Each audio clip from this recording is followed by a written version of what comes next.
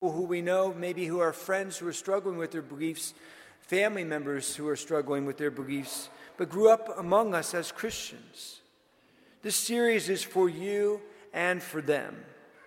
Invite them to Mass for this season of Lent. They can catch last Sunday's homily, the first in the series, and today's homily, and all subsequent homilies recorded and posted on our parish website homepage. And there'll be links there for podcasts also. Offer your Lenten sacrifices and fast for them. Pray for them throughout the season of Lent. This homily series will address some of their reasons for not believing in God, with proofs or arguments for the existence of God. And they will be based on solid scientific research and resources, rather than my own ideas or my own opinions. I draw from different resources for each homily, but I'm most indebted to Father Robert Spitzer, who's a priest and a scientist, who has written a ton of books and articles and runs an awesome website for providing answers for faith, science, and reason, and how they all fit together. This Lenten homily series will be presented in the following order. On Sunday, as I mentioned, we covered God and science and how they work together. Today will be evidence of a soul. And then this weekend will be the Big Bang Theory, evolution theory, Christianity. And then the subsequent weeks, God and philosophy. Another week, evil and suffering actually pointing to the existence of God. The following week, all you need is one miracle to prove life beyond the natural realm, just one miracle. And then the final week is the Eucharist and the case for Christ. Let's begin today's homily, Evidence of a Soul. In today's first reading from the book of Joel, chapter 2, God speaks through the prophet these words. Even now, says the Lord, return to me with your whole heart, with fasting and weeping and mourning. Rend your hearts, not your garments, and return to the Lord your God. For gracious and merciful is he, slow to anger, rich in kindness, and relenting in punishment. People who experience near-death experiences often report common aspects that can be verified using the scientific method. One such aspect is overwhelming experience of love, in which, like the words of God from the prophet Joel that we just heard, the clinically dead person comes to know something of the graciousness and mercy of God. For this homily, I'd like to look at these common aspects known to people who have had near-death experiences. But of course, it begs the question, what is a near-death experience? I think we all know what that is, but just in case we don't. It's when a person dies. It usually happens, near-death experiences, in hospitals because that's where people are often revived. But it can also be a place where these experiences are tested in a clinical way. And so a person will die, let's say, of a heart attack. And all of the whole team comes in, the doctors and the nurses and the technicians and the technology and the medicines, and they're working on a person. Sometimes the person's heart has stopped and their brain functions have ceased, and they've been out for several minutes or even more than that. But then for whatever reasons, both physiologically and of course spiritually, the person comes back. And in some of those cases where they come back, we now know that people are experiencing something while they're dead. And it's these common aspects that we're going to look at. The relationship between near-death experiences and religion can be either helpful or problematic. And the Catholic Church has not yet declared an official stance on near-death experiences. This neutral position allows us to question whether we should take near-death experiences into consideration. Citing evidence for a near-death experience should be done with caution. Some people may have a near-death experience, but if it's not from a longitudinal, peer-reviewed study, then there's no way to verify its validity. A longitudinal, peer-reviewed study means that all the evidence is studied not just by the research group, made up of doctors and scientists and other researchers conducting a particular study, but then by other professional peers who look at that same study, and these peers are from the same competence in the same fields. And then what they do is they check, they test, and they scrutinize the evidence, and then arrive at the same conclusions if indeed the tests have been done well and they've been able to come to some conclusion. They either deny that or they're able to verify that. Basically, what they do is follow the scientific method. In fact, for this homily, I looked at 4 peer-reviewed scientific studies among the multitude that now exists in the last 20 or so years of studying near-death experiences clinically. The Parnia Southampton University study from 2014, it studied 2,060 patients with cardiac arrest in hospital settings. The Lancet, which is Britain's most prestigious medical journal, reported the findings of Dr. Prim van Lommel from 2001 involving 344 cardiac patients in 10 Dutch hospitals. A fascinating study for me was Dr. Kenneth Ring from 2006 study at the University of Connecticut. It studied the near-death experiences of blind people. And what I found fascinating is that their experiences conformed to the common near-death experience patterns of other studies where they studied people who had sight. In fact, they did not vary what their conclusions were from what people who had sight, people who were blind. And in 3 different categories: those who were born blind, so never had sight, those who had lost sight somewhere in their life, and those who had minimal light perception. Many of the blind, clinically dead patients claimed to be able to see during the near-death experience.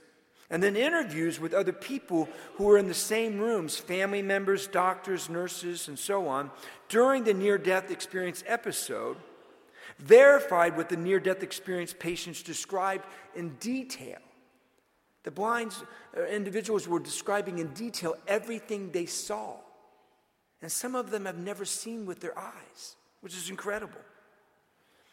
The Dr. Joyce Holden 2007 study was a compilation of 39 separate studies, collectively bringing in 3,500 patients, and used very stringent criteria. All of these studies found verifiable experiences common to near-death experiences. In this homily, I will take my information from these scientific studies, research, as opposed to individual counts. But I want to end with one individual count. There are 3 aspects of near-death experiences related to the teachings of the church that can be explored, and that's the purpose of this homily. There are others that are among these studies, but I just don't have time to get into that. And then again, I want to take on a 4th aspect, which I'll give through an individual account. What are these 3? Evidence of the transphysical, that is, evidence of a soul or a consciousness of a life after death. And then number 2, near-death experiences resemble the teachings of the church as given to us by the Bible in regards to Christ's own resurrection from the dead. And number 3, the experiences of God's unconditional love. Let's get into it. Evidence, number 1, of the transcendental. Upon leaving the physical body, a near-death experience patient journeys to a transphysical state where they frequently meet deceased relatives.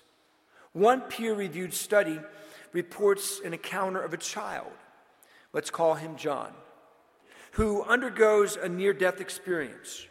John wakes up from his coma to tell his parents, "I've seen Aunt Nellie in San Francisco, and she said to tell you that she's all right." The parents are astonished to hear this First of all, they had lost contact with her. They didn't know she was in San Francisco. Seeing as they had not seen Aunt Nellie in years, and John had never met her. But lo and behold, they find out that Aunt Nellie had died of a heart attack in the streets of San Francisco at the same exact date and time that John was undergoing clinical death in St. Louis, Missouri. This encounter, one among many cited in the study, demonstrates the common ability of near-death experience patients to converse with the deceased. Other patients describe events that occurred in the hospital room or exact conversations between loved ones in the waiting room as they lie clinically dead, even clinically brain dead. When properly vetted, these reports can be used as evidence to show that there really is more than just physical reality. These reports consistently point to life beyond the physical life, a consciousness that exists beyond the life of the body, the evidence of transcendental soul. Number 2, near-death experiences in the resurrected body.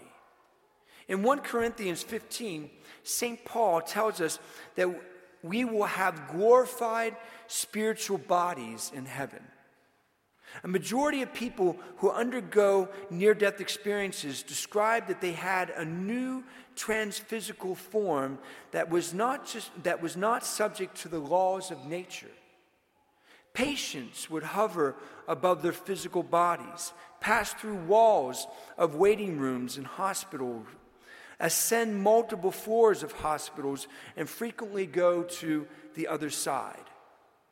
Although this transphysical form differs from Jesus' resurrected body in terms of power and glory, recall that in Scripture, Jesus appeared as a spirit and walked through walls, but his was a resurrected body, a spiritual body.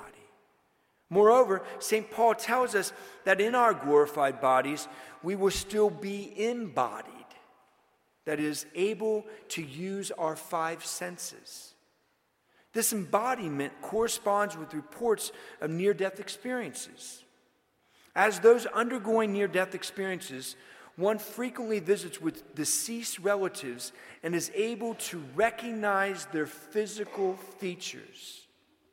Thus, an account of the transphysical form of the near-death experience being able to transcend the laws of nature, there is a correlation between the transphysical form and what St. Paul describes as the glorified body.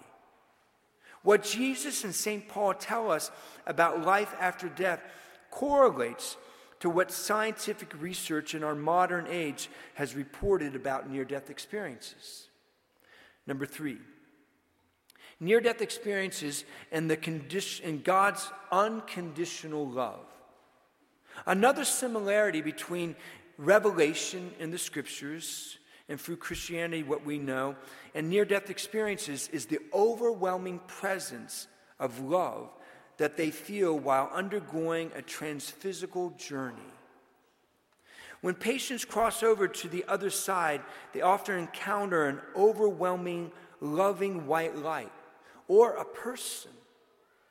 A significant percentage of near-death experience patients describe this light as personal, loving, affirming, affectionate, and finally as compassionate.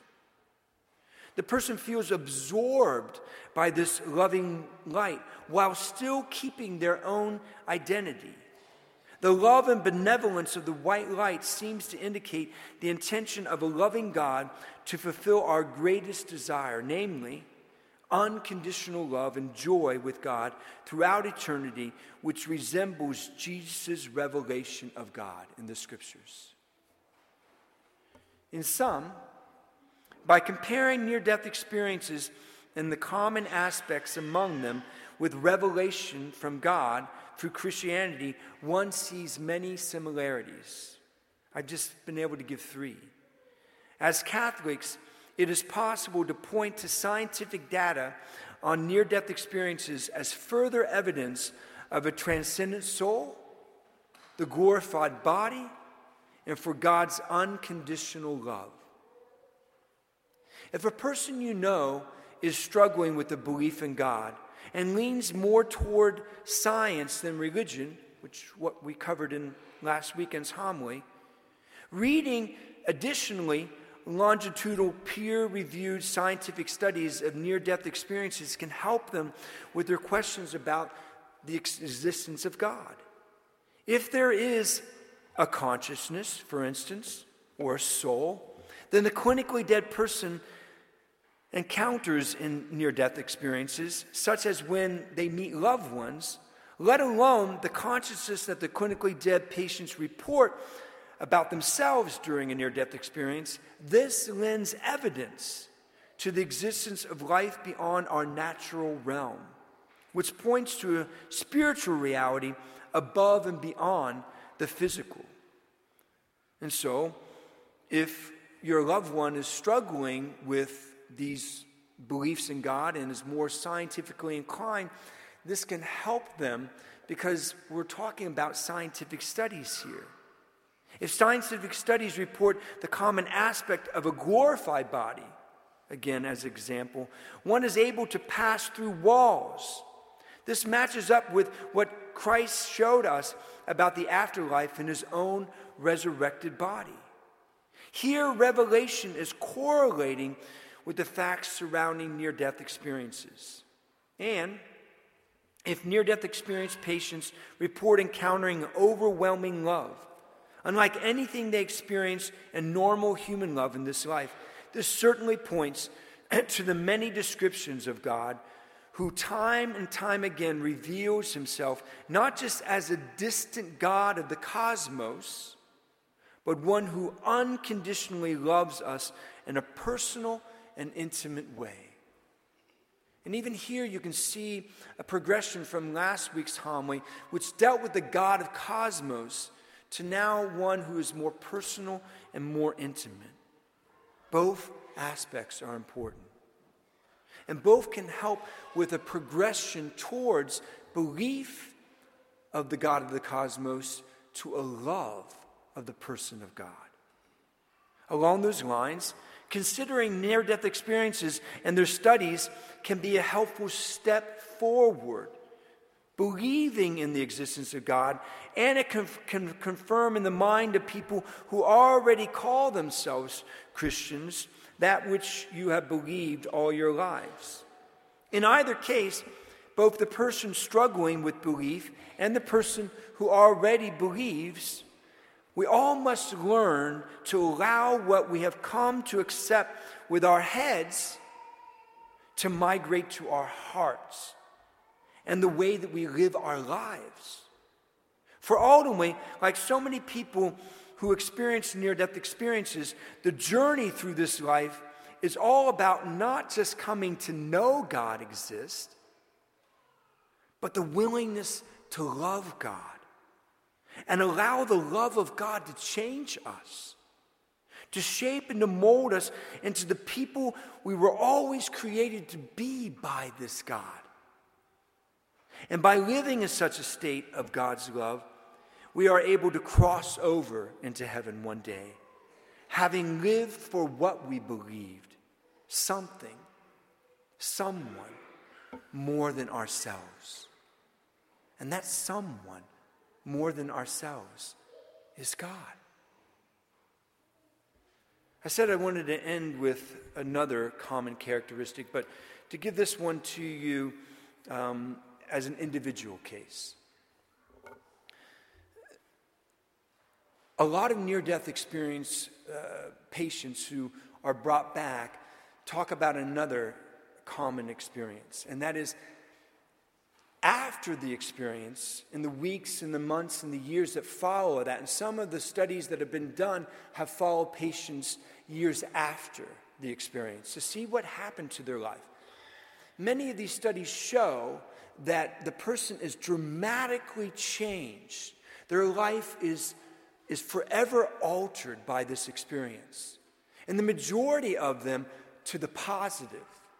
That they have this encounter with God, and this encounter with God either helps them to believe and or once they start believing, or if they were already a believer, it helps them to grow in a deeper love for God, like they never had before. And it causes them to go through a conversion experience, a transformation of their life, and they live their life completely different, now always oriented toward God in everything they do and they say and in their relationships. Essentially, they become an authentic Christian. This is what happened to my father. I've shared some things about his life since I've been here as your pastor. My father had a heart attack in a hospital. And like is normal, all the doctors and nurses and technology and medicine comes rushing into him. My father was dead for many, many minutes. And the doctors and the nurses were able to bring him back. In the months that followed, we did not know that my dad had a near-death experience. He kept it to himself, primarily because he didn't quite know what it was. And the reason why is, as I've shared with you, my father was agnostic, meaning he didn't deny the existence of God, but he didn't know if God existed. So he never did anything to find out if God existed because he didn't think there was a way to find that out. There was a way to verify whether God existed or not. So he never pursued that up and down his life. And that's the way I grew up, was with my father not believing and not willing even to have conversations about a belief in God or whether God existed. And so he had this powerful experience, and he had all these experiences I just described through these studies. We found out later when he shared this with us. But he went for 10 months like this, not knowing what it was, because he didn't have the spiritual concepts in his mind, because he didn't grow up with that. He didn't have that personal frame of reference to know what this was. And he didn't even have the language, therefore, because he didn't have the concepts to be able to articulate what had happened to him. It was so super phenomenal for him. One day I come home. I was in the seminary at the time, and God and it was all grace, opened up a conversation between my father and I. And that's a story for another time. We had this awesome conversation in which he allowed me to have a conversation about God, about religion, about faith. Again, something that he had never done ever as his son. And now I was in college and seminary. As we're talking, he then opens up about what had happened to him 10 months earlier in the hospital room. And he describes everything. And all the characteristics that I just described in these studies, they were all there, rolling off the tongue of my father. And he didn't know what it was. I mean, he had been thinking about the experience every day, multiple times a day, about the love and about the peace and about the acceptance and about the warmth and all that kind of stuff. And he held on to that. He cherished it. But he didn't know who it was and what it was. And so when he started speaking in terms of this white light and he goes towards it and so on, all of his loved ones around him receiving him, he asked, what was the white light? And I opened the scriptures to him and I showed him in the Old Testament, in the New Testament, who the white light is. You know, like Jesus says, I'm the light of the world, right? The beginning of the dawn of creation, let there be light. To the very end of the book of Revelation, God coming down out of the light to consummate his relationship with his bridegroom. I showed him these things. And as he began to see that this was God, he just started to cry. And not just to cry, but to weep. Because he realized that he had had an encounter with God. And this encounter was a beautiful one. And putting those two together, it just overwhelmed him. At the end of this, he had another question for me. And the question was, why was I sent back? And I said, Dad, I don't have the answer for you. I don't know. But I said, maybe the reason why you were sent back is so that God is giving you an opportunity before you die one day to come to know him in this life and choose him in this life. Because this is the only place where we do choose him. When we die, we've already made our choice. So maybe that's what you're supposed to do. And at that point, he asked me to lead him in a prayer to do just that. We did that. And from that day forward, he had given his life to God. And it was beautiful because my mother and my father were estranged, and they fell back in love. One of my sisters was estranged from him also, and they reconciled. And my father's health came back. All of the things that were the problems in his life with his heart and his cancer stuff, all of that went away. He was in remission, and he lived a beautiful life for the next 2.5 years. And then after everything was said that needed to be said and everything that was done was needed to be done, my father passed from this world. God had given him this opportunity to come to know him and to love him. This is what I want for not just you, if you're struggling in your beliefs, but I want for the people that you are most concerned about. The people that you're thinking about a lot, the people that you're worried about, the people that you're praying for and that you love who are struggling with a belief in God and who are not here with you this evening. I've done my part to give this to you. Now it's your time to do your part to give them this also.